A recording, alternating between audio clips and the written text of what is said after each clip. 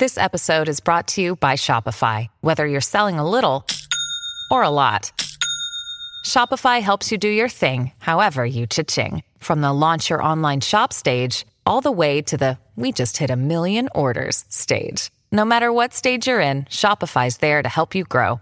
Sign up for a $1 per month trial period at shopify.com/special offer, all lowercase. That's shopify.com/special offer.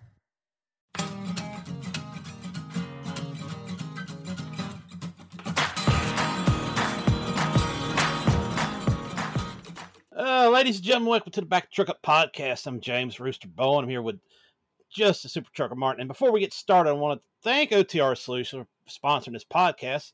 Their factory programs and solutions have taken supporting trucking companies to a whole new level. I can do a whole podcast on everything these guys bring to the table and the success stories that come from working with them.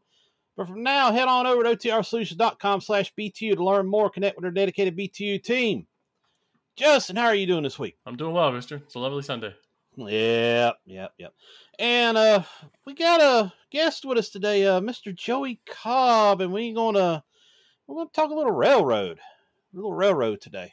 Yeah, Joey, thanks for coming on. Yeah, I appreciate you guys having me. Looking forward to it. It's going to be should be interesting to say the least. Absolutely. So tell us a little about yourself, how you guys started with the rails, and what you're doing now. So I started. The railroad was never a dream of mine. It is for a lot of people. But back in 2015, I met Katie. Katie was married, or Katie's sister was married to a guy named Dusty. And he worked for a company called Road and Rail Services. And they basically did rail maintenance on automotive cars, rail cars that carry like Mercedes and Ford and stuff like that. And I didn't know what I wanted to do in my life. I had just got out of the coal mines, and I he's like, man, you want to work with us? And I said, sure. So that's where it initially started. It was early 2015, probably in February or March, I believe. And, worked there for 10 months and got, worked my way up and then left and wanted to go into the carman aspect of actually tearing down a rail car and seeing how it's built. And I went and worked for another company called TSI where I was a carman. And we did anything that dealt with a rail car. It would be changing wheels, couplers, knuckles, draft gears, anything with a rail car. And I was there for over 2 years and just right at 2 years. And that's when I left and went to Norfolk Southern as a conductor in September of 2017, where I had departed Norfolk Southern of December of 2020. Yeah, 2020. Now, that is my rail experience in a nutshell, real quick. So it seems like it's a lot of, not just a lot of moving parts, but a lot of moving people. Like with truck drivers, we're kind of isolated. We're out on the roads. We got to be able to take care of the truck, the trailers, everything on our own, or call roadside service. But with trains, you're on the tracks. Your nearest roadside. Right. There is no such thing as roadside service out there. Yeah, so you basically got to bring the whole crew with you. Right. What's like the worst situation you've been stuck out where you really had to figure out how to get moving again?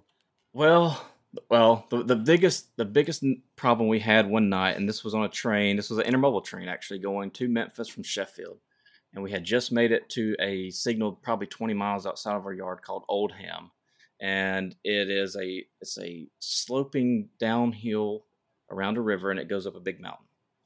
Well, we hit the wheel detector, and it was saying hot wheel, and it was our last axle on our train. So the very rear car was a hot wheel. So of course we had to stop, and I had to get out. I had to walk the train. I believe the train was probably around 6,000 or 7,000 feet, and so I had to take off walking, a mile and a half back. And the biggest issue that I had, and this is where my previous experience came in handy, the handbrake was loose. There was the chain on the actual handbrake was loose.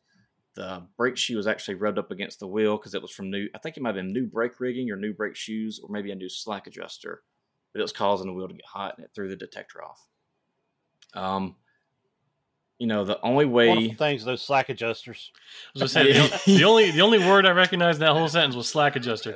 Slack adjuster. Yeah. So I think the slack adjuster may have been new and they maybe not have said it correctly, but thankfully my old previous job gave me the experience to get this figured out. Because the only thing I could think to do was I told the engineer to go ahead and apply the brakes, and he applied the brakes. And I got up there and I tightened down the handbrake as tight as I could and wrenched on it as hard as I could.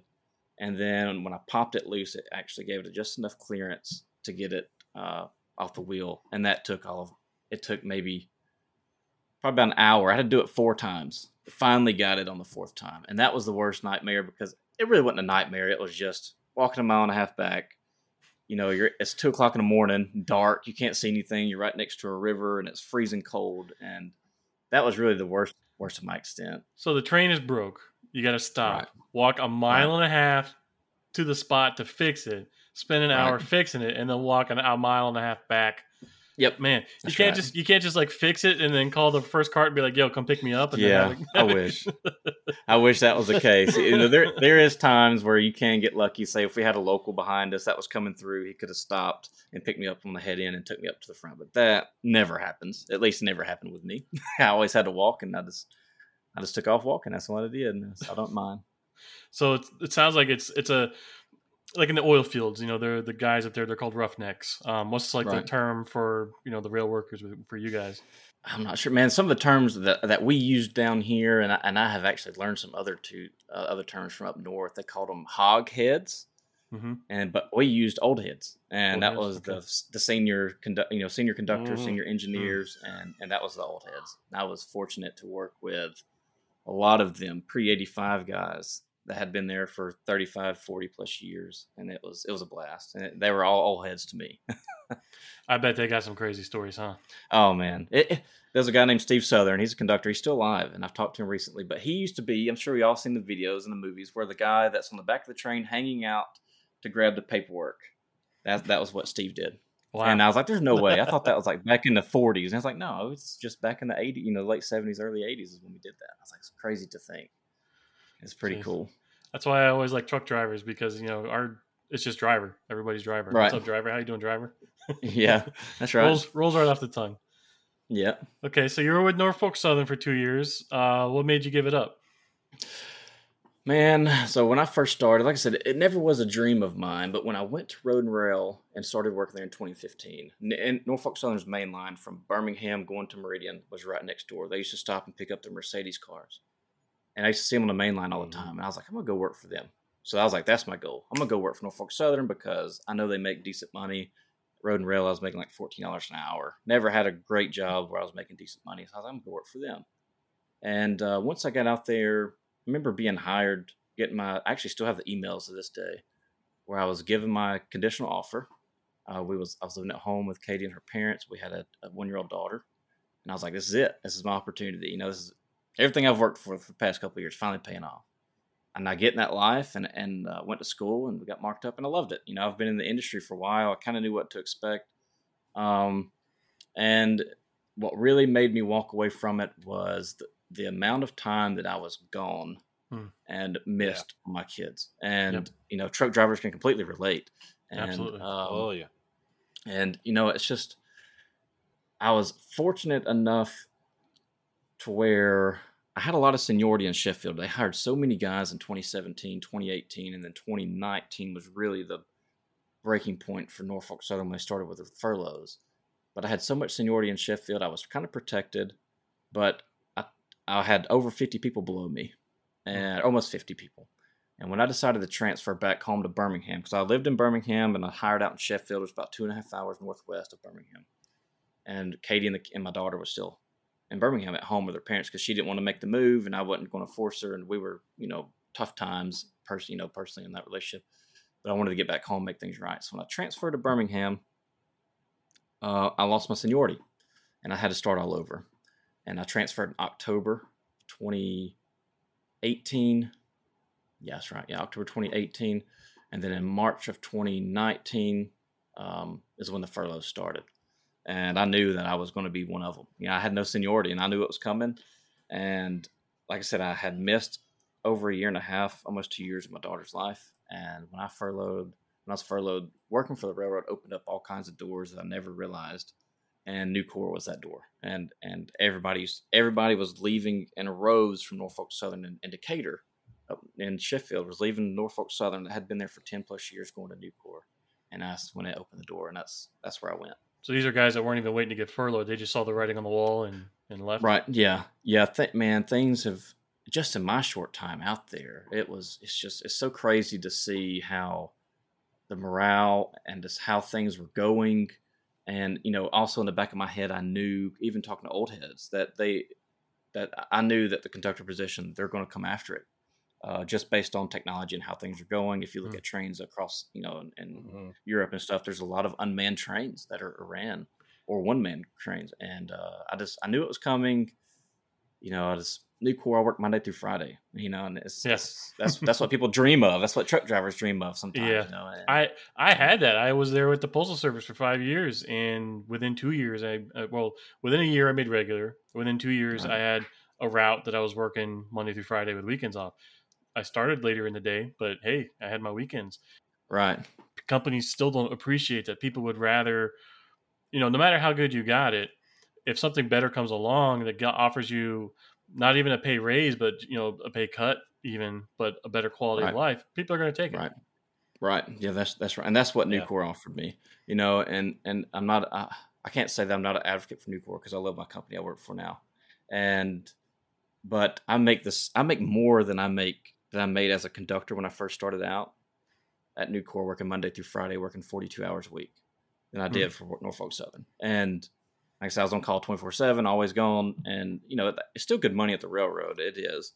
And it's still one of those dream jobs for a lot of people. And it's still a great career. It's just, you've got to be able to look in the future and prepare yourselves accordingly, just in case crap hits the fan. One of the things I would always see when I read the discourse between people online about this stuff is, it's not the money. People working in the rail industry make great money, but they're never home. If you're young, single, no commitments, nothing tying you down, and you don't mind putting your life on pause for up to a decade, and bank some money and squirrel it away, great. You can do that with truck driving too. But it's people go into this to have families and commitments and stuff, and it's just, first of all, I couldn't believe that you guys never got paid sick leave. Right. That's right. Never once. And, even when I was there in 2017 in the last contract, and now there's no paid sick leave. That's one of the things I was paying attention to going through the whole, watching the whole negotiation process. Right. It was like, no sick leave. If you're going to call out sick, file for a FMLA, Family Medical Leave Act. Yep. That's what guys did. And see, in the Postal Service, people abused FMLA left and right. Because we had such a generous leave policy already, but it was more of a pain in the ass to try and fight somebody that was filing for FMLA and abusing it than it was to just give it to them. We had plenty. They hate using the term, but we'd say bodies. We have plenty of bodies to cover this route, or plenty of bodies to cover this or that. They prefer people now, but that was the term they always used. And from what I've been reading, that's just not the case with rail. Was that always the case now, or was that also before COVID too? So I think, like I said, I can't speak because I wasn't in that life during COVID and after COVID, but fortunately I had the channel, so I got to talk to a lot of people. But in 2017 and 18 and 19, a lot of the workers would use FMLA to get off. And like you said, people did abuse it. That's just the nature of the game, because you never spend time with your family and you have to go to the doctor. So a lot of times engineers and conductors both would file FMLA and they'd go to the lake or something with their family.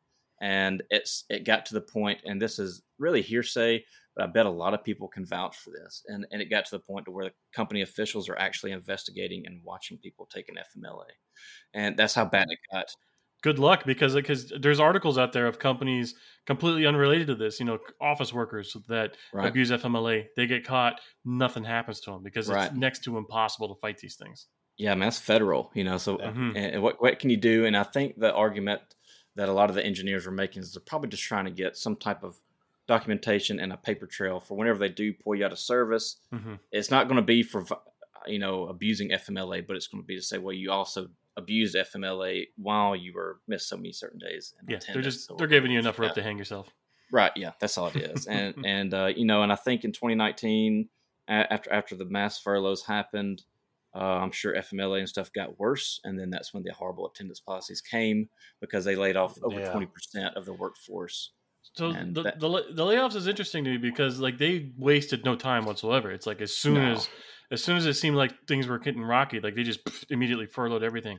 Airlines did the exact same thing, which is why air travel is such a mess right now. They're short on pilots because they furloughed everybody, and then lo and behold, there's a big rush of everyone. Who would know that when you lock people in their houses for 6 months or a year, that if you start lifting the lockdowns, people want to travel. Right. Yeah. Norfolk Southern's. I have a theory as to why Norfolk Southern did what they did. I don't know if it's true, and I'm sure they'll never admit it, but this whole PSR scheme, I'm sure y'all have heard this term. PSR stands for Precision Scheduled Railroading. It's just a strategy, a railroad strategy that a man named Hunter Harrison, which was the CEO of CSX, came up with. He was CEO and worked for a lot of other companies before CSX, but PSR was this big giant deal, and Wall Street had just really bought into it. And I remember the day that Hunter Harrison died. I was actually in Chattanooga, and NS called it clean sheet, was what they originally called it, and that was their version of PSR. And this came out they started talking about that in late 2018. And so my theory really is it's all about fooling Wall Street. How can a company CEO prove to Wall Street that they're saving money or going to save a lot of money? And my theory is this: in 2016 and 17, when I was hired in, they bought into Hunter Harrison's PSR scheme. They're going to make it their own. So what they're going to do is they're going to overhire like crazy for 16, 17, 18. And then when they implement PSR, they can slash workers and cut over 20-something% of their workforce at all at once, or within, just a couple months. And then you can say, oh, look what Clean Sheet and PSR is doing for our company. It's saving so much. And then you had COVID come in, and that's when they doubled down and laid off another 8 to 9%, according to the STB with Oberman. And so it was over 30% of their workforce. And that was my theory behind all that. And like Oberman said, you doubled down and took a chance instead of giving yourselves a cushion in case there was a spike in the industry. You just wanted short-term profits instead of looking long-term. And it was a mess, man. It got real bad real quick. Is there a chance that this could backfire on them? Because now we're seeing the opposite case where now there's more demand than there are workers for, the work that needs to be done. And, it's all a mess right now. It is. And I was asked this question from a guy on my YouTube channel, and I try not to talk politics, and I'll just be really brief here. Also, there is a chance that it could backfire. And the reason being is just based on what has happened with inflation and stuff with our previous administration. Primaries come up in November. If in this contract that's being ratified, and all the details hasn't came out yet. And what I could see happen, and I hope I'm wrong, if it goes into ratification process and the workers aren't happy and they vote no, the strike is being delayed now until November because of this process. Yeah. If they vote no, it's going to go back, and now we're going to be negotiating again, but instead of negotiating with a PEB and stuff like that, now you're going to be dealing with potentially a lot of Republicans being voted in. And just historically speaking, your Republicans do not support workers or union workers. They support the carriers, just like the party of Taft-Hartley. That's part of the worker man. But I do want to talk about that a little bit, because we are seeing it. We've been seeing a shift in the last 15, 20 years where the Democrats were the party of the blue collar worker. That's long gone. And in 15, 20 years, they've kind of morphed into more Wall Street backing, media backing, prestige. Mm-hmm. Anytime some blue collar group gets it in their heads that, hey, we want to get some working conditions improved, they're immediately cast down as the deplorables, whatever bucket you want to put them in. And so right now there is no political party that kind of has their back. And these fights don't need to be political. Everybody can agree with somebody that once you lay out what the actual working conditions are, anybody can go, yeah, man, you got a raw deal. Of course, we support you. You getting this and that. But as far as I would not look into politics at all to get what you want. If I were a dues paying member right now, I would be looking at voting out every single leader in position that I have right now, because they do not have your back. At this point, it looks like they're all company men. And obviously I don't know all these people, but from what little research I've been able to do on this, it just sounds like most of these guys are people in senior positions. They're just keeping their heads down until they can retire and then put it all in the rearview mirror. Right. That's right. Yeah, and you're right. And that was the big deal that Jamie Ferguson, from the president of the UTU Smart, he was pushing. He's like, tell Congress not to get involved. Reach out to your local senators or your Congress and said, let them know, do not get involved within this contract and negotiations. Let it be handled between the unions and the carriers. And of course, you had Senator Burr come in and Bernie shot it down. Trying to force the workers back to work. And Yeah, they already had a lot of legislation lined up. Pelosi right. was galloping around proclaiming they were ready for this. Yeah, tell me a little more about this legislation, because as a former postal worker, it's illegal for us to go on strike. Right. Yeah. Same. Yeah. But you guys are private sector. Is what legal power does Congress have to tell you guys to get back to work? It boils down to the Railroad Labor Act, or the Railway Labor Act, and once you go through the process, as I understand it, once you go through the PEB and the negotiations, and after so long of the cooling off period, then it actually, and this was a big deal because everybody thought, and I even misworded it on my video, that the strike was going to happen last Friday at 12:01 a.m. The PEB is the Presidential Emergency Board? Yep, Presidential Emergency Board. Yep. And after they, give their recommendations, if they vote no, you have this cooling off period. And it Friday at 12:01 a.m., the strike wasn't necessarily going to happen. That was when the workers were legally bound to seek self-help based on the Railroad Labor Act. So with how things are going now with the ratifying, process and getting everything signed off, we'll have all the details next week. It's going to boil down to the workers, and and with what Senator Burr was trying to, let me find it. Man, I had it pulled up on my computer too. He was trying to, run this bill. It was him and Mississippi Governor. Was it Governor? I can't remember exactly. I know it's Senator Burr from North Carolina, but they were trying to produce this bill that would mandate the railroad workers back to work. And it was all because of the economy and how he was saying it's going to cost the economy $2 billion a day. And that's, we just can't have that. And he kept preaching, he said he can guarantee 48 votes of Republicans. That's going to so what he was trying to do was he was trying to make the railroad workers accept the PEB's recommendations and force them back to work. And he said he guaranteed 48 votes, so he just needed 12 more to make 60. But this wouldn't actually force anyone to work. It would just threaten their jobs if they didn't show up, right? Yeah. So, you can't. I mean, what are you going to do? You're going to go down to each everybody's house and make them go to work? That's not going to be the case. But they can't. So, how it works is if the government does get involved, and I think this happened back in 1991 was the last time it happened. They'll legislate, everything gets signed off of, whatever Biden would do. And it's up to the guys. You either go back to work or you jeopardize losing your job. So then it falls in the carrier's hands, and then you're going to defend. You hope your union's going to fight for that, but I don't know how the union would be able to fight for that if that was exactly. And how is that even a threat when we have at this point record low unemployment? Right. Everybody's hiring. Right. That's not much. Okay, don't show up to this job you hate, or we're going to fire you. Is not a threat anymore. No. Yeah, there's so many jobs out there that. And, the rail carriers push a lot of their propaganda saying that the average income of a railroad worker is $130,000 a year. That is not the case. That is far from the truth. Even grant them that. If the average is that means half the people make less than that. Yeah, right. Yeah, and that's right. And, there's engineers. Sure, there's engineers that make that money. But for the conductor, for the average salary, I would say across the board between all your major Class 1 carriers, I would say is probably between $70,000 to $90,000 a year. So they're way off. And how is the pay structured? Because like with truck drivers, most are paid by the mile, not the hour. Right. I was fortunate to be paid by the hour. How are you guys? How is that pay figured out for you guys? That is a trick question because it is based on some carriers pay based on mileage. Of course, your distance traveled. Some people pay based on day. If you're on a local or if you're working in the yard, it's based on that pace on an 8-hour day.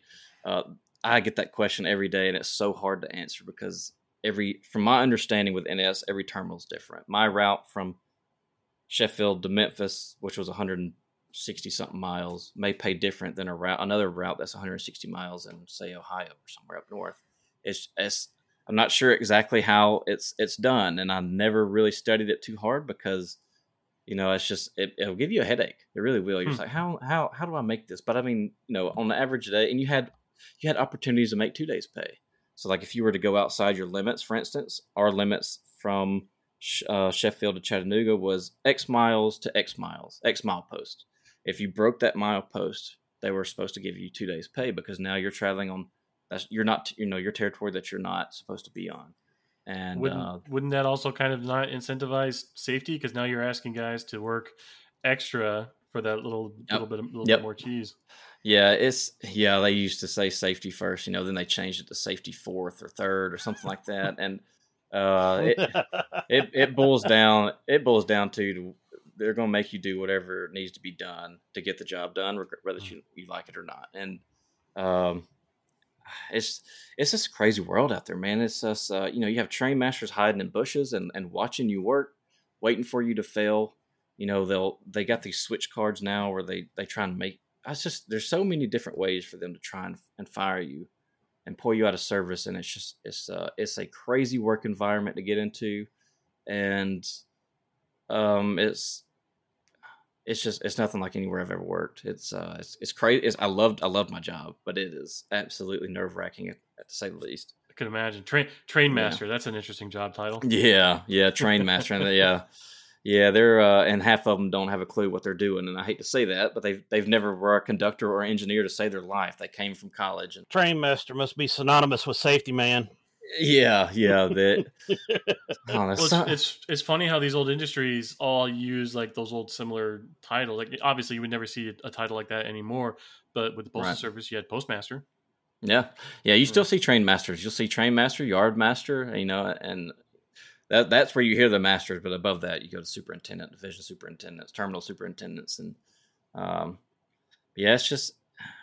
I don't know, man. Those some of these train masters are wild. They're extremists, to say the least, and there's some really good ones. I was fortunate to work with some great train masters that never tried to fire you. I won't mention his name because I know he still works for NS. But when I first started, his 3 rules to me was, don't get hurt, don't tear anything up, and keep it on the rails. And I said, yes, sir, no problem.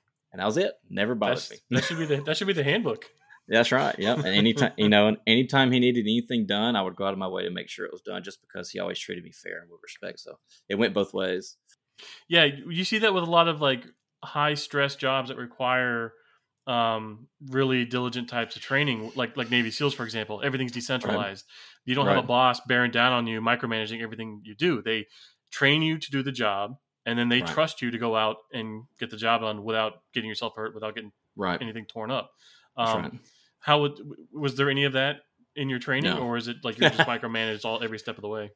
No, micromanaging is a big deal in the railroad, and it's crazy now that working with the new Corps and being able to compare the two, because new Corps is real big about not micromanaging, and like you said, developing your teammates to where you can trust them, and you set your expectations, and if they deviate from the expectations, you are held accountable. And it's not like they're trying to fire you; it's just you knew what you needed to do, you didn't do it, you're held accountable. Versus the railroad was micromanaged to a T, especially in the yard work. If you're working in a yard, and like I said, it depends on the train master. We had train masters that would go out and hide in woods and watch you work to try and catch you doing something wrong. And then you would also have them not necessarily stand over your shoulder and make sure you're serving doing everything exactly right, but they wanted to make sure every customer was served within a 12-hour time, our hours of law, or our hours or law to work was 12 hours. That was it. And if it wasn't, then because they had to answer for it. Whenever they made their phone calls every day, why wasn't national paper served? Oh, well, so and so, and they would get. I've listened to them phone calls, and they would get their butt chewed out horrible by upper management, and I think that's where it came down. And I hate to say it, but I really believe that. I'm just going to speak for NS. I really believe it boils down to leadership. That's where the problem lies. And you go a step higher than that, Wall Street. So, they make the calls. And you have to. So I'm a big proponent of Extreme Ownership. Great book by Jocko Willink. And one of his proponents is like, if you're the one in charge and something got screwed up, it is your fault. If you've got somebody under you and they didn't do something right, it's because you were responsible for them, and you need to take ownership of that. And that reflects a lot better on both your the people above you, and even more so the people below you, because they realize, Right. oh, this isn't somebody that's just going to throw me under the bus. If I screw up, I'm going to, take the correction required that's coming to me, but also this Right. person's going to have my back. Right. And Absolutely. you see a lack of that in everything now. Nowadays, it's everything's Yep. CYA. I imagine these companies, are they self-insured? Do you know? I would imagine so. I know when I was looking into becoming a contractor and switching that we had to have our own insurance just in case something happened. But yeah, I believe so. Because like with trucks, if you're trying to become an owner operator, you have to have all kinds of insurance coverage on you. I can't even begin to imagine what kind of coverage is required for like an entire rail card. Yeah, and I think of what kind of materials they're hauling and the potential for derailment and cleanup.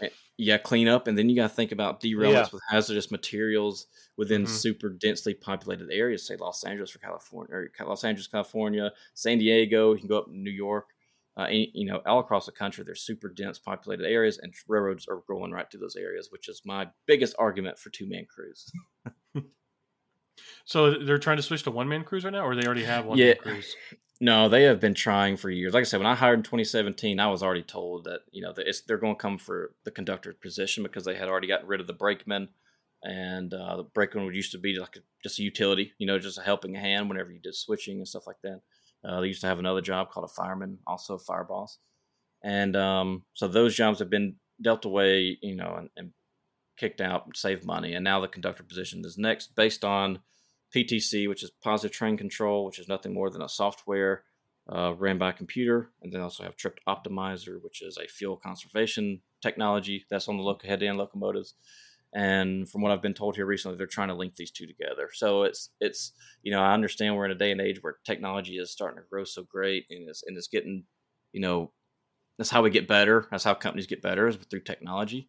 But there's still a huge safety aspect and an argument to be made as to why conductors need to be on the trains at all times. And thankfully, the FRA has trying to do their part and letting people speak their minds as far as why we need two-man crews on the trains at all times. And they blocked, for this contract so far, they have blocked the possibility of getting rid of the conductor. So 2025 will be when those conversations get brought back up again. If you haven't gone to otrsolutions.com/BTU yet, here's your reminder. Not sure how to say it, but factoring these guys just makes sense. They're focused on driving your success and helping you grow your company. They've gone as far as offering custom business email address setup so you can negotiate better rates with brokers. There's just so much opportunity out there, and OTR is your ticket to success. So head on over to otrsolutions.com/BTU and check out their solutions. Automation is something we hear about all the time in the trucking industry. Are these jobs being automated, or are they just making the people still around do those extra tasks now? I just know when I was there, that was real. If it was a PTC train, meaning it was PTC active and it actually worked, you actually had to log in. The engineer would log in, put in their train details. Once they got out of the yard onto the main line, they would click go. And PTC would be turned active.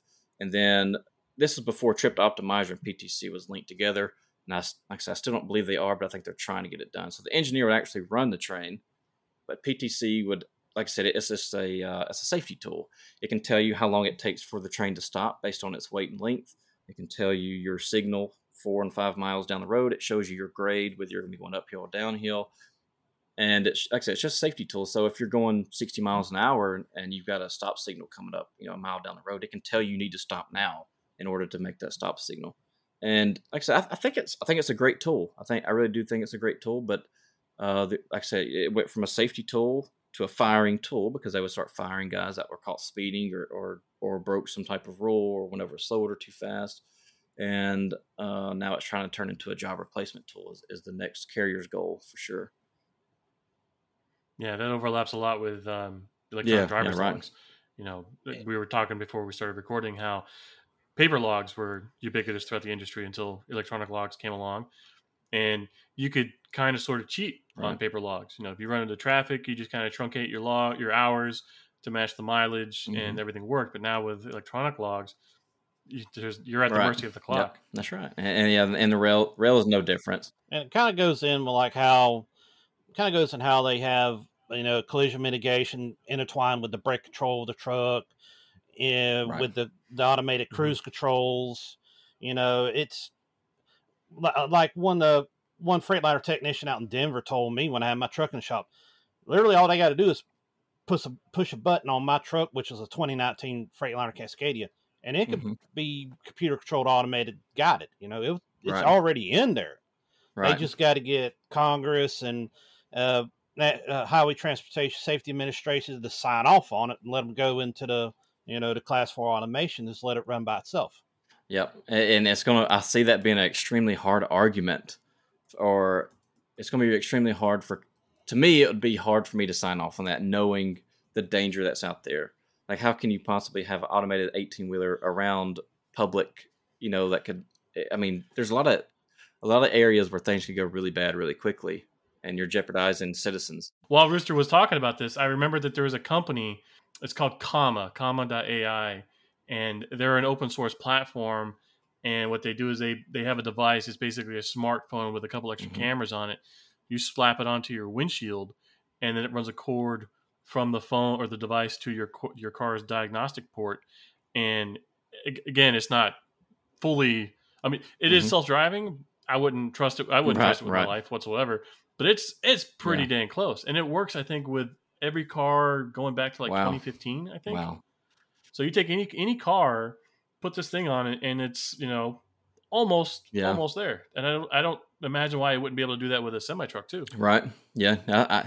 It's definitely coming. We know it. We know it's going to happen. It's just, I don't know. I'm so. I know we're all human and we all make mistakes, but when it comes to automation and technology, it makes me nervous. Trucks, instead of cameras, they got the LiDAR built into them. You see, most of the trucks now have the LiDAR on the front of them. Some of them, you see those blackish gray pods on the sides. That's the side aim LiDAR. So they're already mounted on there. Throwing a camera with some AI. They want dash cams of those trucks bad, especially the driver facing ones. But that's a whole nother topic. Oh yeah, we got those in the engine. That's crazy. Yeah, so they can see if you're dozing off or if you're looking at your phone. Yeah, that's right. How micromanaged is that? I'll give you an example. In a semi truck, if you work for a company that has driver cab facing cameras, if you go over a speed bump or if you hit your brakes a little too hard, the camera, it'll beep at you and it'll say event recorded. And what's happening is the camera is running 24/7, but it's not it's recording, but it's not saving anything that it records. Right. When an event is detected, it takes the previous, and your company can set it up. It's anywhere from 15 to 30 seconds to a minute, but they can take the time from before the event, during, and after the event, saves it, and then it beams a copy via email to whoever your safety person is. And I interviewed for a mail contractor years ago, and my first day orientation, I'm sitting in the office with their safety guy, and he's going over the rules and stuff with you, and he's explaining yes, we use in-cab facing cameras, and he's like, this is how it looks on my end, and he's showing me his daily emails, and he just picks a video at random, and lo and behold, it's a guy with his son in the truck with him, and they went over a speed bump going into the gate of a mail processing plant, and he goes, oh, that's an unauthorized passenger, and they fired him right there that day. Wow. Yeah. That's crazy. That quick. No, do you guys have anything like that with the trains? No, we never knew if they were watching. I don't know how that works. I would imagine it's probably something similar to that. I don't know if there's somebody sitting in a room watching trains run. If they did, they were extremely bored because I didn't do anything but just look out the window. But we had one NS engines. We had one facing out the nose, I guess, for collisions and stuff like that. Whether it be a collision with a train or a car. And then most of the time we had one back behind us looking down over the back of us. So you can see the engineer and the conductor. Some of the KCS trains have one right here in your face, and they're looking right at you. I just know they're in there, and it's the craziest thing that I have heard. And this is in Sheffield. They somehow they can detect signal from your phone, whether it's turned on or off. I don't know if it's I don't know what kind of technology it is. Maybe it's Bluetooth. I'm not sure. But and I didn't see this. This was just a story that was told to me. But in Sheffield, there was it's called a thoroughfare. It's just a track that runs in the middle of the yard from one end to the other. and that's where all your guys will come down the thoroughfare to put their engines up in the diesel shop. This train was actually PTC active, and it had the new software technology to detect cell phone signal. And right next to the thoroughfare is our road going out of the yard, going back to the main road to leave. Well, these guys were coming down the thoroughfare. The train was enforced and stopped, and the guys were fired.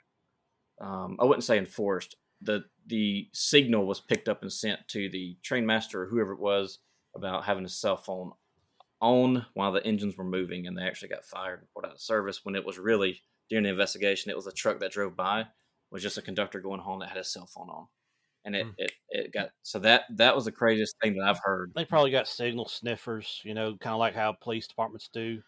Yeah, and from my understanding, they got put out of service, but they were paid. Okay, yeah. So you guys are union. I have to imagine with any kind of disciplinary stuff, you have a shop steward, or is anyone there like to have your back? Yeah, so you got local chairmen there. You have your local guys, and most of them are your engineers or conductors. So and those are the guys you make a phone call to. I was thankful enough to never get rode up or get pulled out of service. I was very close at times because of some of my engineers I worked with speeding during PTC active trains. But from my understanding is, if you're pulled out of service, you just make a phone call to your local chairman, tell them you get ready for investigation, and then they're going to do their part, do their, they're investigating too, and then go and sit down in front of company officials and they defend you, and they try and get you, they save your job and try to get you back out to work. So, whether it be a serious start or something really major on your record, they try and knock it down and save your job, just like a lawyer. That's all it is. It's just a lawyer. Yeah. I tell everyone when I was in the Postal Service, they call those PDIs, pre-disciplinary interviews. Mm-hmm. And I tell everyone, like, view your shop steward as if they're your lawyer. Right. Because we'd have all kinds of people say, yeah, I want to be a shop steward. Yeah, I want to do this. I want to do that. Right. And I'm like, man, I wouldn't trust you to pay my parking ticket, let alone represent me. Right. That's right. Yeah, and some are pretty good. Yeah, I get questions every day. You have the BLET, which is the Brotherhood Locomotive Engineer and Trainman Union. Then you have the UTU Smart, which is that's the conductor position, the conductor's role. And I get asked every day, who should I join, the UTU or the BLE? And before all this happened in April with the STB and with all these carriers acting crazy and furloughing all their employees, I used to say, go talk with each of your local chairmen in each union, and you choose who you think would represent you best against the company. Because you're hiring a lawyer is all you're doing. So whoever you think the lawyer is the best, choose them. And now I have really leaned towards, with Jeremy Ferguson fighting as hard as he is, the president of the UTU. I think he's done a great job representing his workers, and I think he's really fought. He's trying to do the right thing. I've seen setback, and I've watched him give the carriers absolute. I mean, he has just dropped bomb after bomb on the carriers and the STB, and just letting them know how it really is. And I think he's doing a good job. So now I lean more towards the conductors. You might want to join the UTU, even though it's a little bit more expensive. But at the end of the day, it's your decision. So whoever you think would represent you. So as a rail worker, you're given the option to choose which union you join. It's not dependent on what craft you're in. Yep. Yeah. The BLET will represent conductors also, but their primary it will be engineers, and the UTU is the same. And I don't know. The benefits between both is a little different. So you've got strike and insurance and stuff like that, and of course your union dues. It's all a little bit different, but they're pretty similar. But that's when it kind of boils down to the person to read and make their decision. I read this thread on Twitter the other. There's all these threads everywhere about this stuff that's happening right now. And one of this guy was complaining that he held 3 different positions within the union leadership, and he was I believe he had been a rail worker prior, and he was out of it now, but he wasn't making all that much money as a union rep. Right. And people were saying, well, why isn't the company paying this, and why isn't the company doing this, and people don't realize, when you're on company time, the company's paying you, but when you're on your union time, it's the union that pays you. I don't know of any company that would pay somebody to do union work on their clock. Yeah, that's right. It just doesn't happen. That's right. Yeah, that's true. Yeah, and then talking about union and company time and pay and stuff. the biggest thing that I see, I was talking about strike, and I was talking about, talking earlier about the strike and stuff. My biggest question when it comes to union and money, you just mentioned being paid. I was curious to how long will the UTU be able to keep that up? Because, they have talking about the different contracts with the different unions. The UTU pays their union members $120 a day of strike and, strike pay. You've got, 40-something thousand members. How long could they keep that up?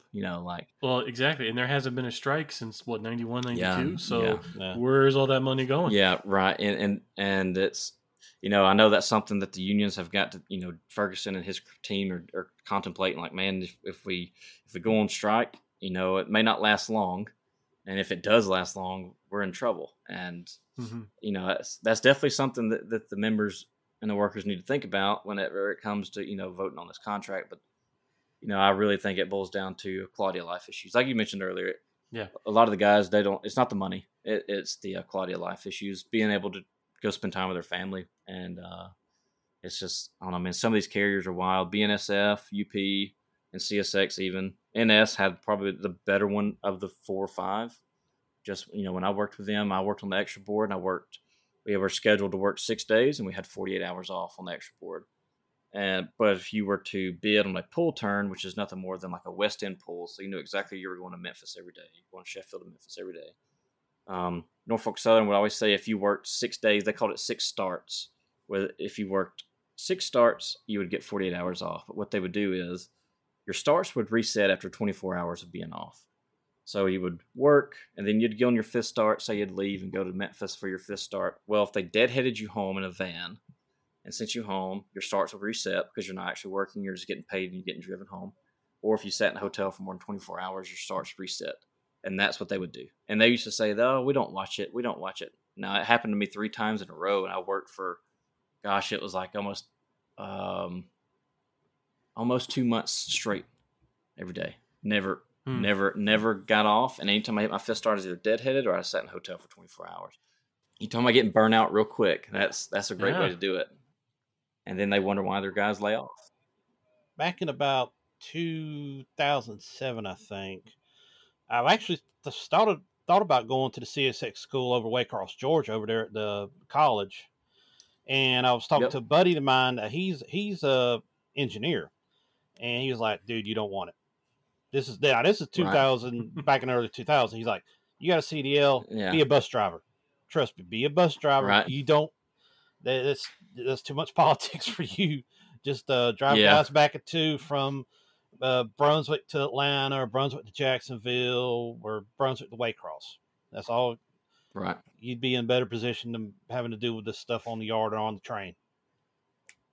Yep, and it's still the same way. If you go to my YouTube channel, you'll see comments telling these new guys coming in to run away, and don't ever try and get in. And I can't argue with that. I don't delete their comments. I'm not there to censor this channel. I want people to express themselves freely, but I was told the same thing. My first day when I started as a conductor in Sheffield, my first day on the job training, I worked with a guy named Peeper, and he started, his pre-85 guy. He'd been there 38, 39 years.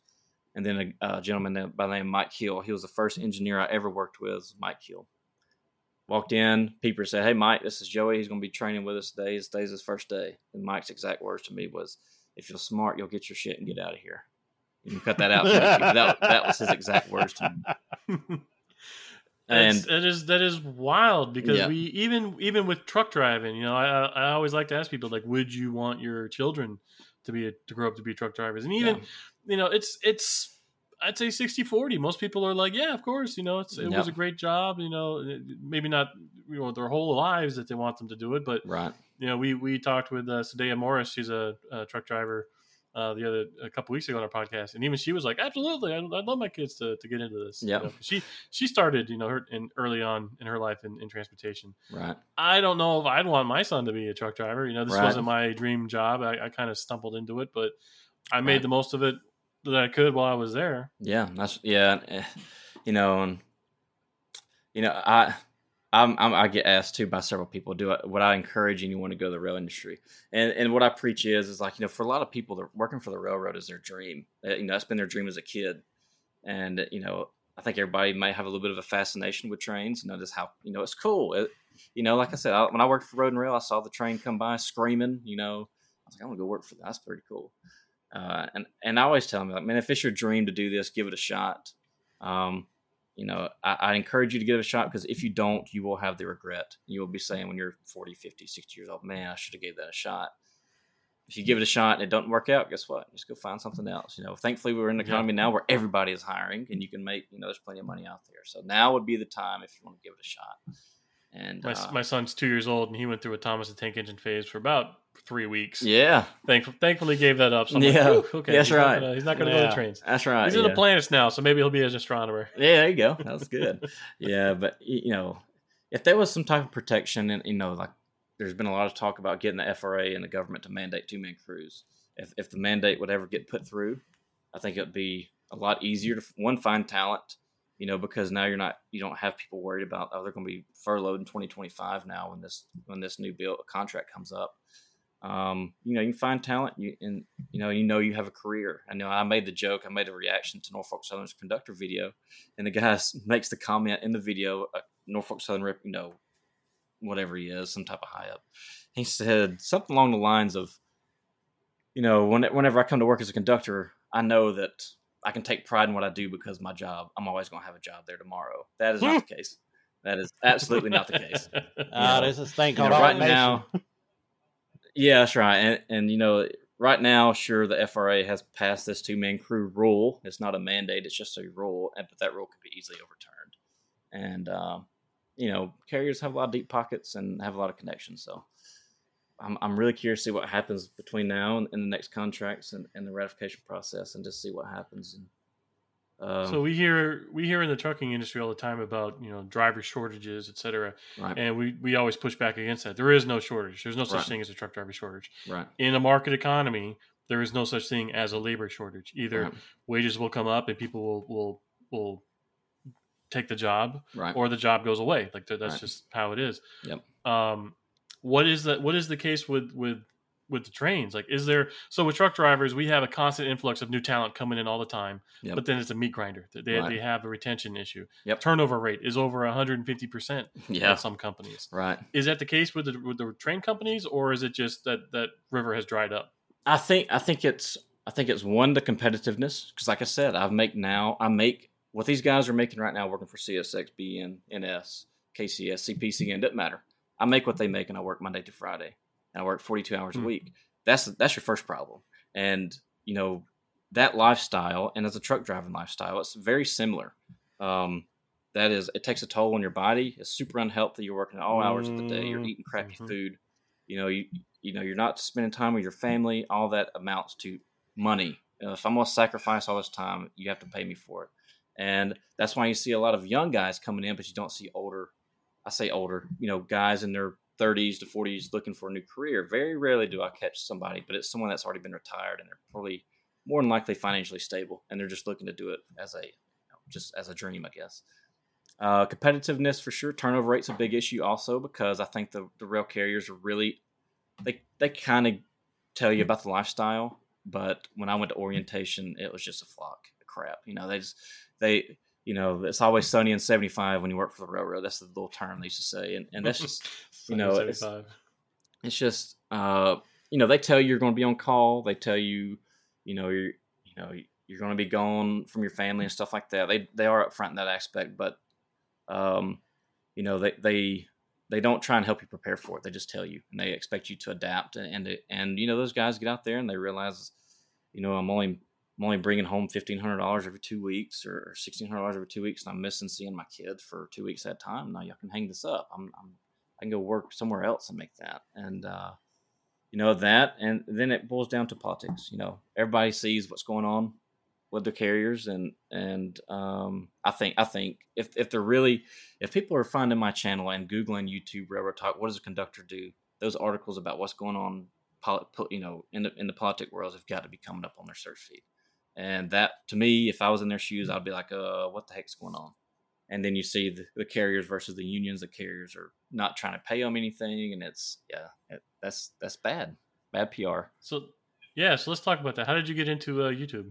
Oh, so YouTube, believe it or not, man, I've always had a fascination with YouTube. Back in 2007 is when I started, and I was I don't know how old I was, 16, 15, 16 years old, something like that. And so you were in it even before I was a truck driver. Yeah, so I was in high school, and I was a gamer. You know, I had this gaming channel, and that's where it all started. And you know, I just always had a fascination with YouTube. Not, I don't know why. It's not like I care about fame or anything like that. It's just, I think it's the creation part. I love creating something and being able to post it.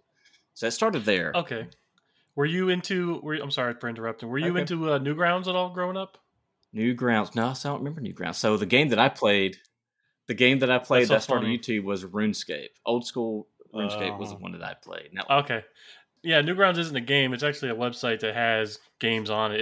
It's games, animation, music, etc. Okay. But there is a bit of a generation gap divide where older millennials like me, I was into Newgrounds in high school. Probably later stage millennials basically just didn't know it existed. Yeah. And now there's like a Gen Z following that have rediscovered it because of games like Friday Night Funkin' and Among Us and all that stuff. Mm-hmm. Those games have kind of made a second resurgence. For Newgrounds. Awesome. So it sounds like you were kind of into that stuff early on as well. Yeah, it was fun. That's where it all started. And then I've always wanted to, when I was growing up, fishing all the time is what I did. And I always wanted to start this fishing channel, but, and I always wanted to do that. But really when I really got into YouTube was when I got my start date for being a conductor with Norfolk Southern, I started Googling what to expect. What's training like? And there was absolutely zero anywhere besides one guy on the channel, and his name was, I can't remember his name. He's still on the channel now, on YouTube now. But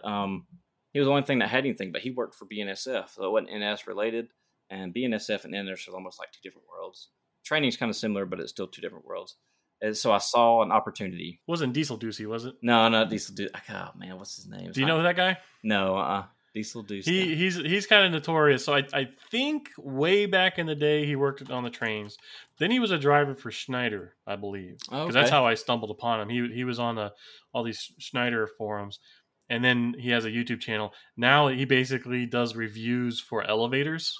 Oh, okay. Cool. It's like the weirdest. It shows you that there really is a YouTube channel for everything. Yeah, so you were into trains and also fishing. Yep. This guy's into elevators. Hey, there's a niche for everything, no matter where you're at. So or what you're into. Exactly, and he's really into it too. You go on there and he's like, "Hey guys, this is a." I don't even know the names. He's like, this is a bellhop 27, That's awesome. Max capacity, 30,000 pounds. He presses all the buttons and stuff, and it's just that's like, awesome. That's crazy. Yeah, that's and I just saw an opportunity, and I was always asked too, like from friends and family, like, man, how much money did you make at Norfolk Southern? I'd always answer them, what I made, and I was like, maybe there's something to this, and that's when I started my channel. Gosh, I made the video. I'm trying to look and see. When did I start this? I think it was in 2019, actually. 3 years ago, it says. I started this. Where is it exact? Man, June 25th, 2019, so the day before my birthday. And that was the first video, and it's how much money do railroad conductors really make in 2019? And that's where it all started. And then that video, I think I posted like maybe 4 or 5 videos, and I just quit YouTube. I started my new career with Nucor shortly after all that. And I was put on the back burner. I just happened to look at my YouTube channel as a joke just to see what was happening, and it was growing. And what it was is that NS had furloughed all those guys, and now they're trying to rehire like crazy. And people were searching, and I was like, oh, okay, well, if I wanted to ever do this, now is the time. And you had a great title. Yeah. SEO is key. Yeah, search engine optimization. That's it, man. Mm-hmm. And that's what I preach about YouTube is thumbnail, title, and your description. The first paragraph of your description, you put them keywords in there. And I don't know if y'all know about this, but I know YouTube has started this new AI deal about when it comes to video creation and your topic. It's great for your thumbnail and your title and your description to match your topic, but they actually can tell what you're talking about based on their AI. And so the AI actually listens or looks at what you're saying and makes sure it matches whatever you're talking about, and that's how it knows the SEO. They've got all kinds of crazy secret sauce going on. Yeah, behind the scenes. it is. It's scary. It is. Yeah, I've always had a passion for YouTube. I've spent thousands of dollars on courses and creation classes on thumbnails, and it's just a lot of fun. I enjoy it. Do you think any of those are worth it? Oh, absolutely. Yeah, there's several of them that are actually worth it. The biggest one being Sean Cannell, which is Think Media. I'm sure y'all may have seen him. Mm-hmm. He has a course called oh gosh, what's the name of that course? Something I can't remember, but I paid for it, and it's this huge course, and he talks about video ideas and how to find your video ideas and thumbnail title descriptions and how to create thumbnails. It's a great course. I think it was only $200, and it was worth it because I learned so much. I've not done any courses. I've kind of bootstrapped this whole thing myself. Yeah. And we have a Twitter, an Instagram, a YouTube, a TikTok, and then our website. And out of all of those, the TikTok is the one that really skyrocketed. And I still to this day have no idea what the secret sauce is with that, because I'll put all kinds of time and effort into something and it gets 100 views. Yep. And then something else, I slap it together as quickly as I can, and it's got 75,000 views within 2 days. That's right. It's crazy. It's all retention based. I figured out what TikTok is. If you can keep them on your video for longer, they'll be there. So that's why you see these TikToks some dude would be wait till the end, and then at the end he throws something, and it's all about retention times. And I messed around on TikTok with my channel for a while, and I posted a video about why is the railroad hiring so much. And I went to the same spiel like I said earlier. They overhired 2017, 18, 19, furloughed everybody. And then they furloughed some more during COVID, and now they're trying to catch up with the industry. And that video just blew up, and that was my first one. 300-something thousand views on TikTok, and it was just retention time because I was getting to the point at the very end of my video, and people wanted to hear it, I guess. Yeah, another one I noticed works too is if you're covering something that's a headline screenshot behind you, and it's something that's super in the news and everyone's opinionated on it. That's a great way to get engagement as well. That's right. Yeah, and if you post stuff that's very opinionated, you can pull the Joe Rogan deal, and that is post and ghost, and don't read the comments because people will roast you. Well, yeah, I thank God I've not had to deal with that. But for sure, the comment section on TikTok is a toxic cesspool. Yep. But it also led us to the first guests on our podcast. Yeah, that's awesome. Because I put out a TikTok about this truck driver Leland Schmidt, who was filing for an exemption for his hours of service. Mm-hmm. And he was filing as an individual, not on behalf of the company. Right. So I don't know if you know this, but you could have your CDL for 6 months, go work at a big mega carrier, and then they tell you, hey, we got these bottles of water that got to go to hurricane disaster areas. You're exempt from any hours of service. Just run your ass off and get it there. Wow. And you're basically unenforceable. Right. You're beyond the law. Right. Versus somebody who's been driving for 30 years with a spotless safety record, and they say, hey, we're safe drivers too. We'd also like an exemption because of X, Y, and Z. No one's ever been granted an exemption before as an individual. Wow. And so that's what they're trying to get out there. But anyway, so I put this TikTok out about it. I kind of got a couple of things wrong in it, and Leland's wife, Lisa, just absolutely roasted me. Yeah. She's like, you got this wrong. Read the green book. You don't know what you're talking about. And I was like, oh, crap. Yep. So I immediately DM'd them, and I was like, hey, I am so sorry. Tell me what I did wrong, please. I want to make this right. I wasn't like, nah, you're being dismissed. You know what you're talking about. I was like, oh, crap. I stepped some doo-doo here. Yep, me too. And it was great. I talked to them over the phone. We've made up. And what's funny is even today, I'll go through the comments on that original TikTok, and I'll have other truck drivers that either know of them, and they'll still roast me. They're like, you don't know what you're talking about, blah, blah, blah. And I'm like, guys, believe that it's over and done with. I made a follow-up TikTok. We did an hour-long podcast with them. We're great. We still talk to this day. Yep. I got mine just 4 days ago. I had a guy, is a subscriber to my channel, and like I said, I made the comment, I made the video that says prepare yourself, and the video was based around telling conductors and engineers, look, according to the contract, if they go on strike at Friday at 12:01 a.m. and you're at your away from home terminal, according to the contract and the agreement, you are on your own. You have to get, you're going to get yourself back home. So call your spouse and your loved ones, your partner, whoever. Make sure you got to ride back home. And this guy roasted me, and he's like, our union's number one priority is getting our guys back home. And and I understand. He said, this is the most misleading video you've done. Fear mongering. I'm like, look, man, that was never my intention. My intention is to make sure that we're all prepared. And I talked with some local chairmen, and local chairmen made it very clear to me that no, you're right. But at his local may be prioritizing getting his guys home, but that may not be for every yard in the United States. Just him. And I was like, okay, that makes me feel better. But I commented back and I was like, look, man, that was never my intentions. I made a mistake. I own up to it. Like you said, extreme ownership. I like Jocko Willie.